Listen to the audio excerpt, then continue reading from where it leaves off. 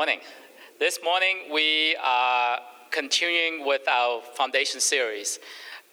It's, as I have been saying this every week, it's a series to intend to help us have a better grasp or understanding of the elementary teachings we are to know as followers of Jesus Christ.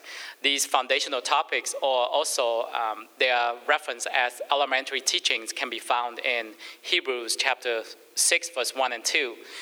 Some of these topics may be revealed to some of us, or there may be something brand new to others.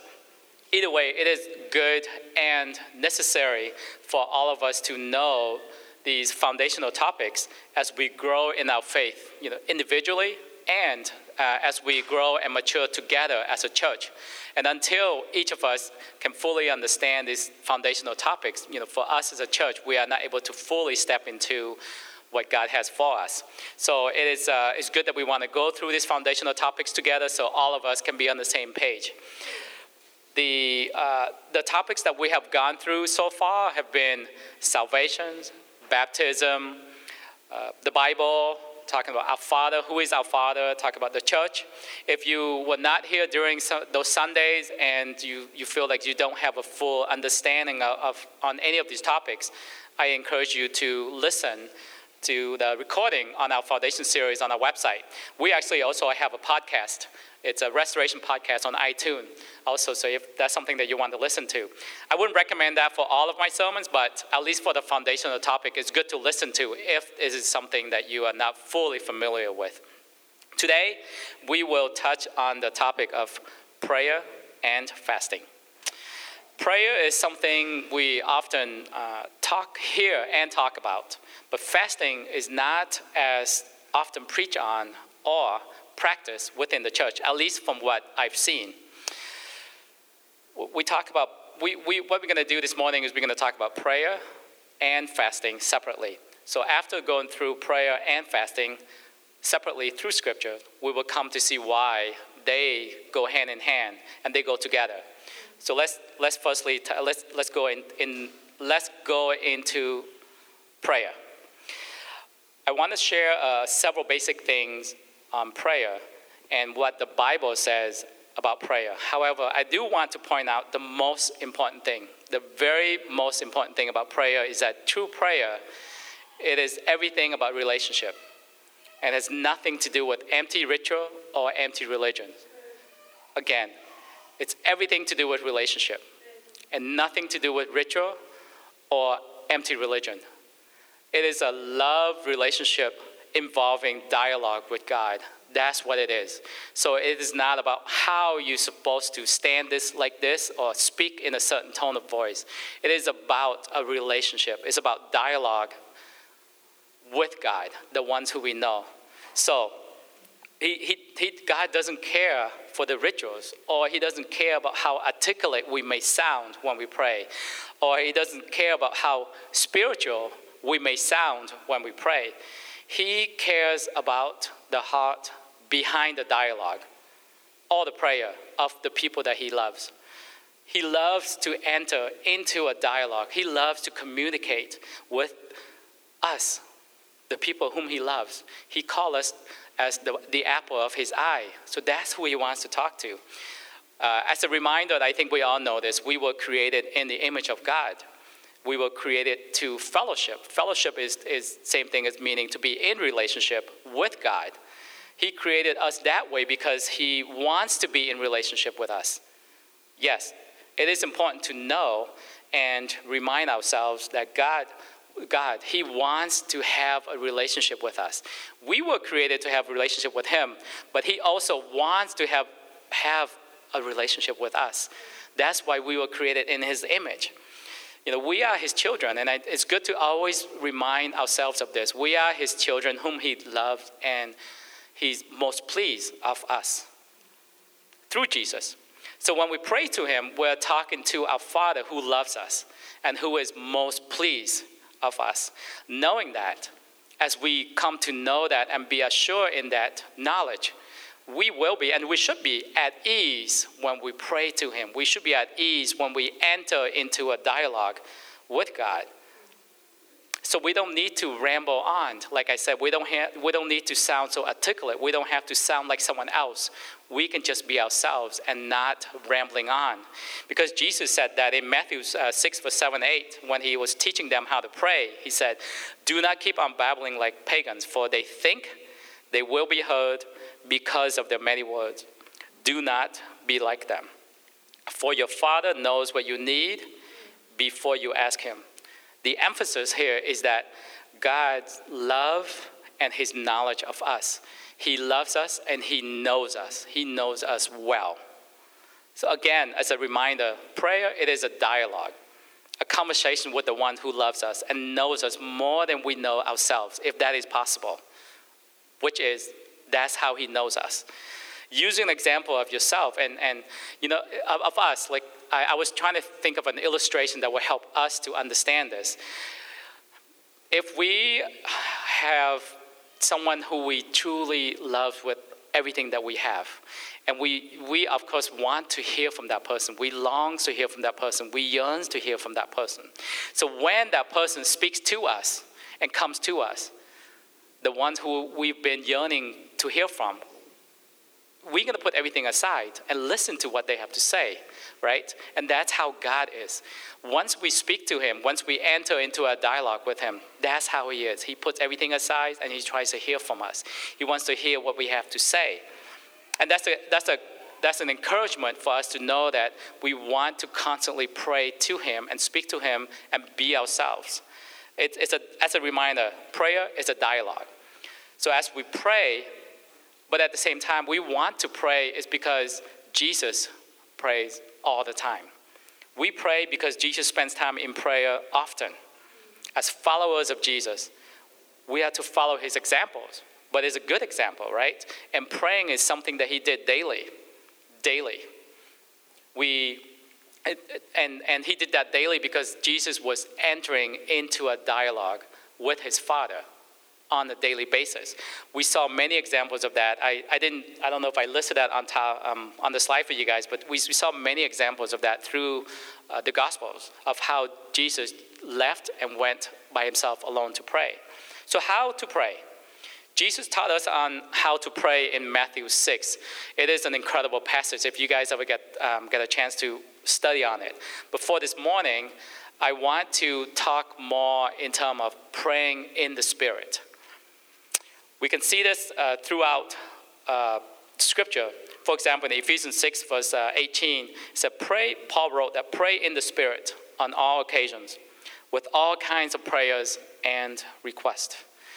In John 4, verse 24, Jesus said, "Yeah, the time is coming and has now come when the true worshipers will worship the Father in the Spirit and in truth.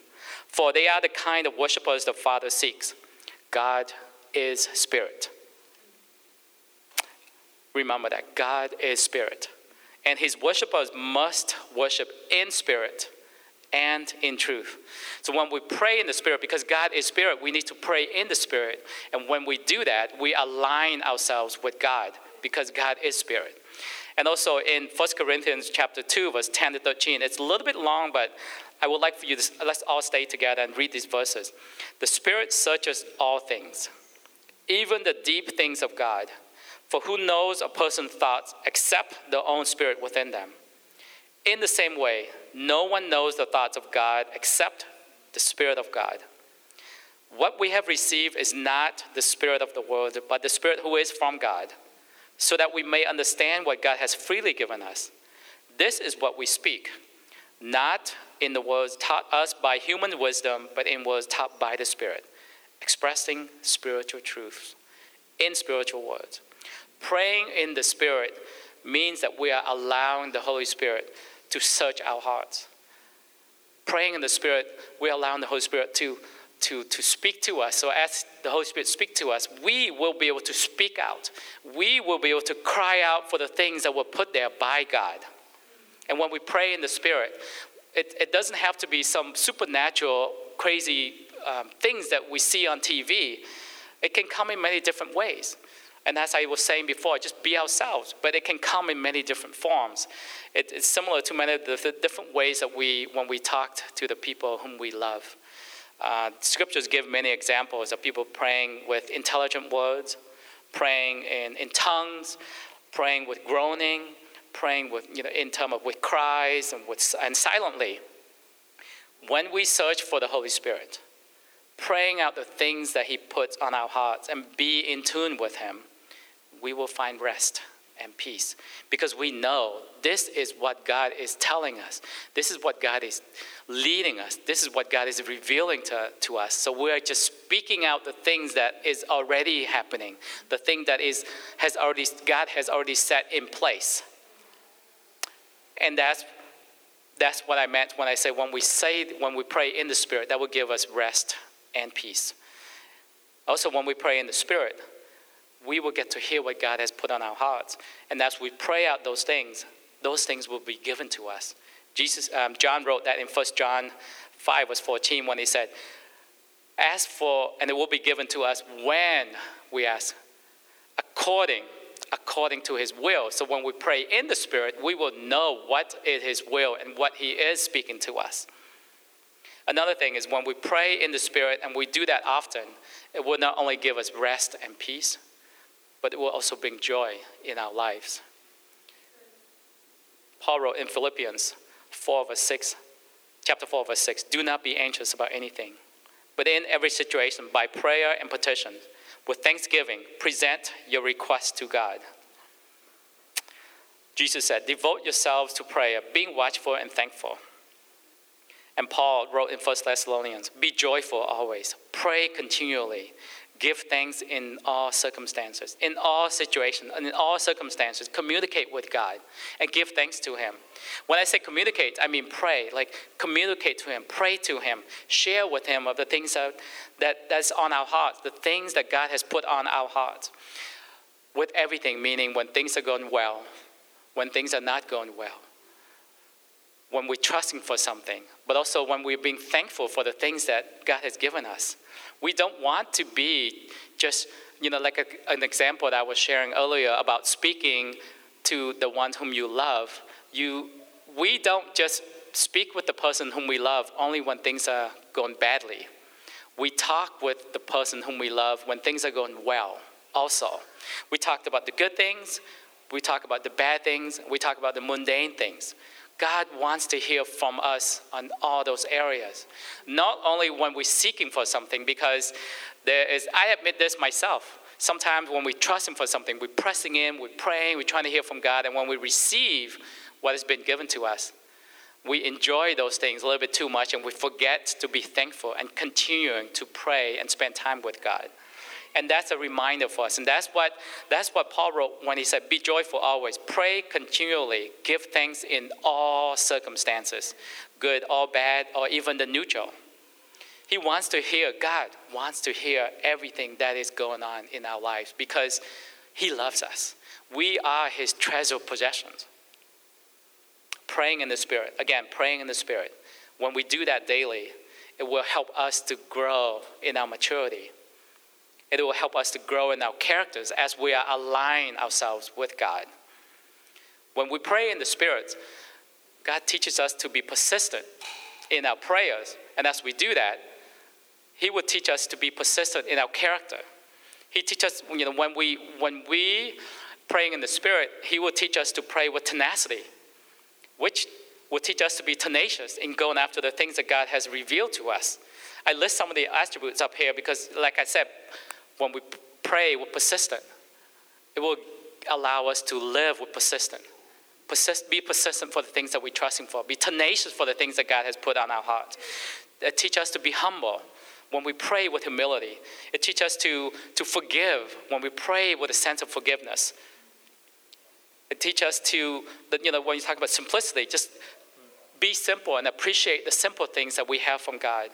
Intensity. Pray with intensity. That will teach us to live with an intensity for God's love. Same thing with unity and expectancy. When we pray together with unity, we will be able to live in unity together, united with one heart and one mind for the things that God has for us. and expectancy, like I said. When we pray with expectancy, that will give us an opportunity to be able to live that out. Live out with the expectancy that God is good.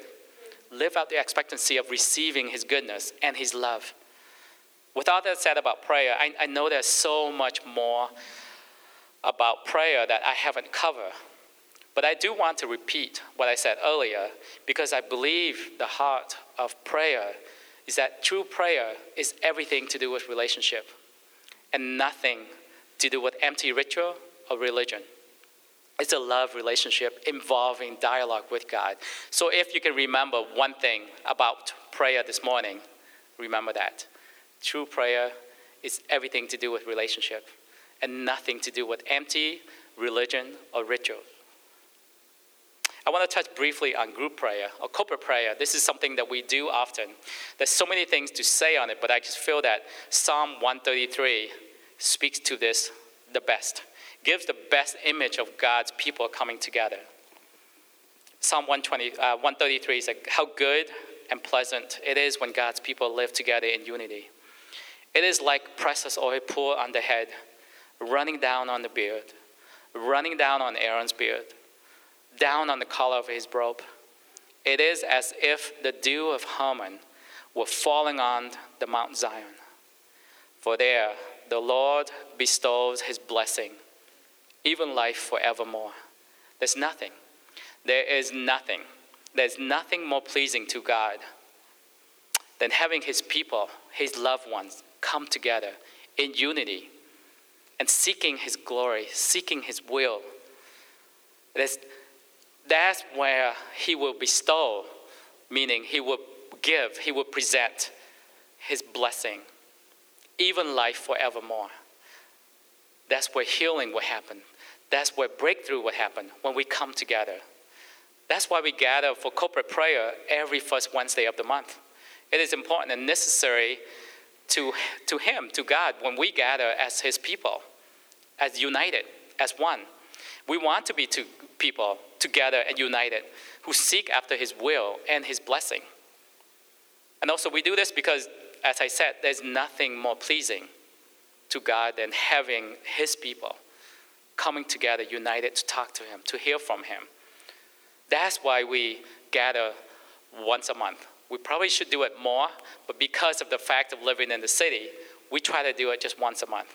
I can spend so much more time talking about prayer, but I want to, due to the time, I want to talk about fasting for a little bit. Fasting, I have to admit, it's not easy for me. I love food, so I love to eat. So fasting it's just seemed so much work. But I think hopefully by going through this morning, it will become a revelation for us that it's just part of what we do. Fasting, by its very nature, it seems to suggest that something is wrong. Because eating is a normal part of who we are, right? As human, our bodies need food. Fasting, it is an intentional abstaining from food. It is an intentional abstaining from eating. It implies a disruption in the very natural rhythm of the physical life. The emphasis here is the intentional abstaining of food to disrupt the current rhythm of the physical life.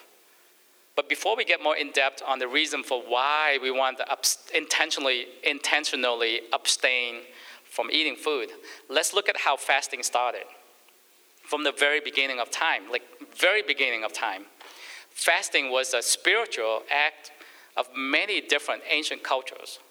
It was a natural act when people, not just unique to the Israelites, but when people in general are searching for wisdoms, for insights, for victories, trusting for protection, or even repentance, seeking those things from a higher being, whatever gods they were worshiping.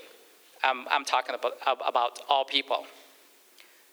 So therefore, in fact, fasting is not unique to just Israelite. It was considered a common practice for all people.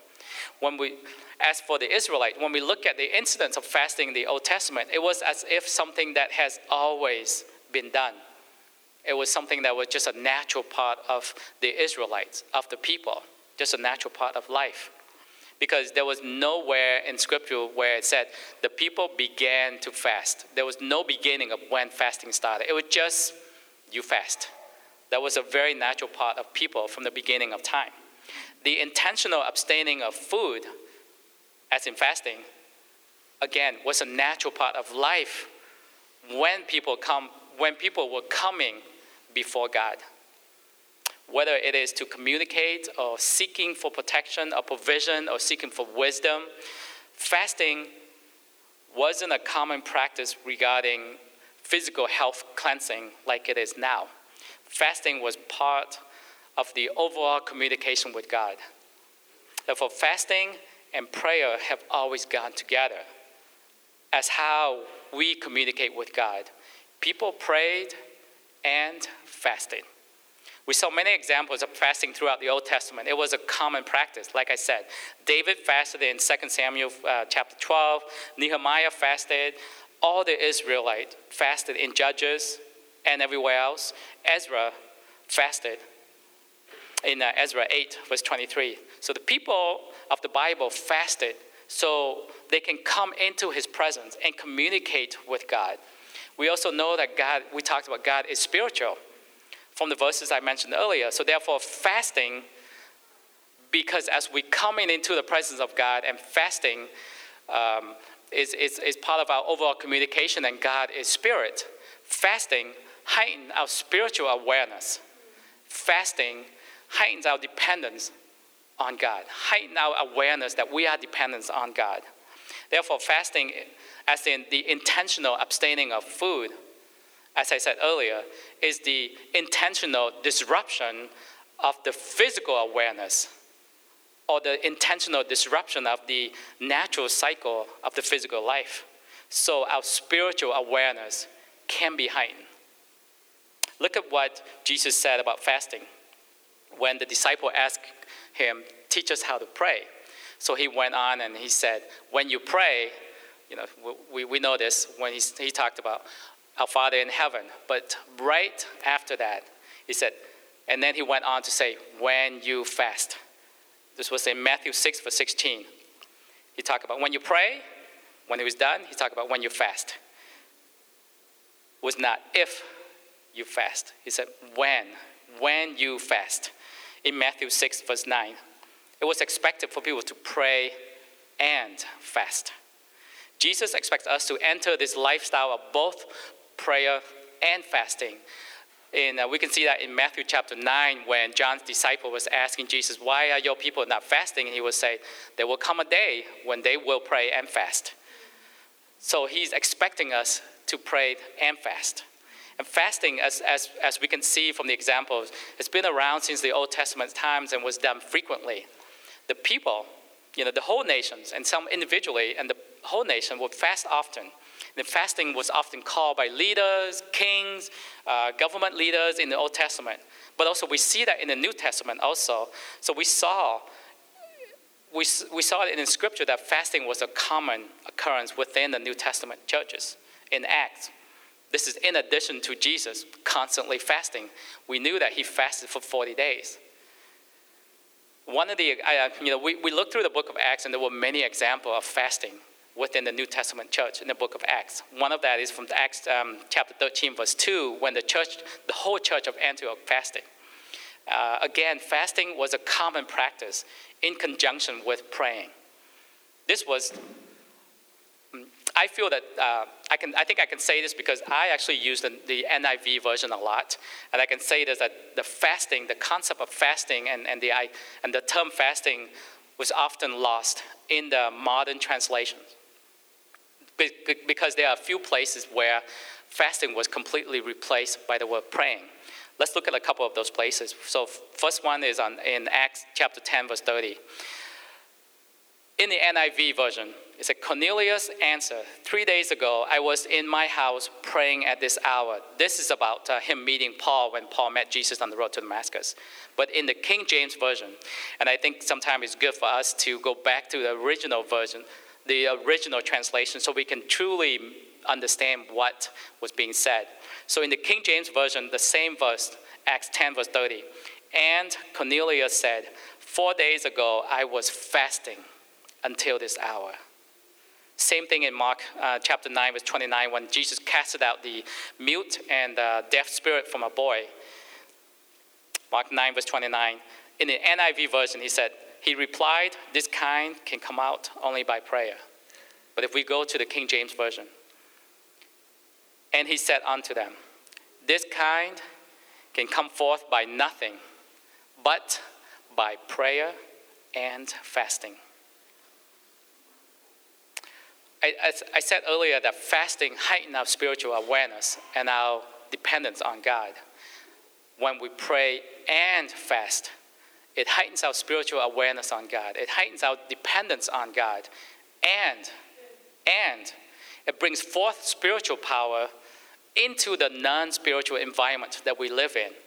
This is the only conclusion that can come from Jesus' answer in Mark 9, verse 29, because this is when the disciple was asking Jesus, hey, how come you were able to cast out this demon? We've been praying, and we've been trying to cast out this evil spirit. Jesus' answer was, this kind can come forth by nothing, but by prayer and fasting. Unfortunately, nowadays, fasting and prayer, like I said, are not talked about or discussed as an overall communication with God. And I'm guilty of this also. Because fasting is now just, is more commonly known as just a form of cleansing, for health-wise. It is one of the benefits, but it is not the reason for why we fast. We can see it from both the Old Testament and the New Testament that fasting was not meant to be for just a physical health benefit. Yes, it's helpful. It's a form of cleansing for health reason, but that is just one of the side benefits. Unfortunately, we have made it to be the main reason for fasting. I want to repeat this again. Fasting as an intentional abstaining of food, it's a disruption of the physical awareness, so our spiritual awareness will be heightened, and our dependence on God will be heightened. That's why we fast. And we need to bring fasting back to what the Bible teaches us, what Jesus teaches us, and follow his examples. Fasting was meant to be as common as praying. It was meant to be as when we pray, we fast. When we were fasting, that means we were praying. We can see it from the Bible that praying and fasting went hand in hand. But not only that, we need to remember what Jesus said. This kind can only come forth by nothing but prayer and fasting. Praying and fasting is not an alternative to a godly lifestyle. As we can see that in Scripture, it is part of a godly lifestyle. It is part of who we are as God's people, right? As followers of Jesus Christ. I want to encourage us to let's try to get back into that understanding, into that thinking that when we pray, we fast. And when we fast, we pray. Fasting has a health benefit, but that is not the only reason why we fast. We talked a lot about how we want to be the people who live out the authentic biblical church. Let's also do that with our prayer time and our fasting time. So with that, I would like to suggest for us as we move forward next month to include fasting when we gather together at a corporate prayer time. So for this season, we're going to try this out. For this season, we want to be committed people, but at the same time, we need to be realistic of where we at and what we can and cannot do. So I would like to suggest that for the upcoming season, we would fast on the day when we have corporate prayer. What we can do is, and this is something that we're trying out, and we can work through the logistics, and we can make changes and adjustments as necessary. And even if you are not able to join us at the corporate prayer, I would encourage you guys to spend that day fasting with us, along with us. So what we're going to do is, instead of meeting from 6:30 until 7:30 for prayer time, we're going to try to change it and come to our place after a day of fasting, spend time praying from 6 until 7, and then we're going to break the fast together. So we're going to have a meal together as a body. So it's similar to a connect group, but we're going to spend probably the first 45 minutes to pray together. After we have spent the whole day of fasting, hearing from God, hearing the things that he has for us individually and what he has for us as a church. And we'll see how that goes. And we can make changes and make adjustments as we proceed. And for people, we don't want to take this drastic step of fasting for 3 days or 5 days. We want to slowly step into the things that God has for us. So I'm going to send out an email shortly, just a little bit more details. We're still trying to work through this, and I just feel like, this is something that we talk about all the time. Us as a church, we want to practice out the things that we see in scriptures, and this is one of the things that I feel we can grow more into, so we can be more mature and step into the things that God has for us individually and what he has for us corporately. So we all good? I know it's a little bit daunting. I promise you, the very first time I fasted was not fun. But it was an amazing experience to experience more of what God has for us, and just to experience more of what God has for us, and just to hear the things that he has for us, and encourage us to understand of our reliance on him, and understanding that what it means to pray in the Spirit and what he has for us. So with that said, I will send out an email, and that's what I have for today. I know it's a challenging topic, but it was challenging for me, and hopefully it will stir us to press in and seek for more of what God has for us. So with that said, I'll pray for us, and then we'll end the meeting.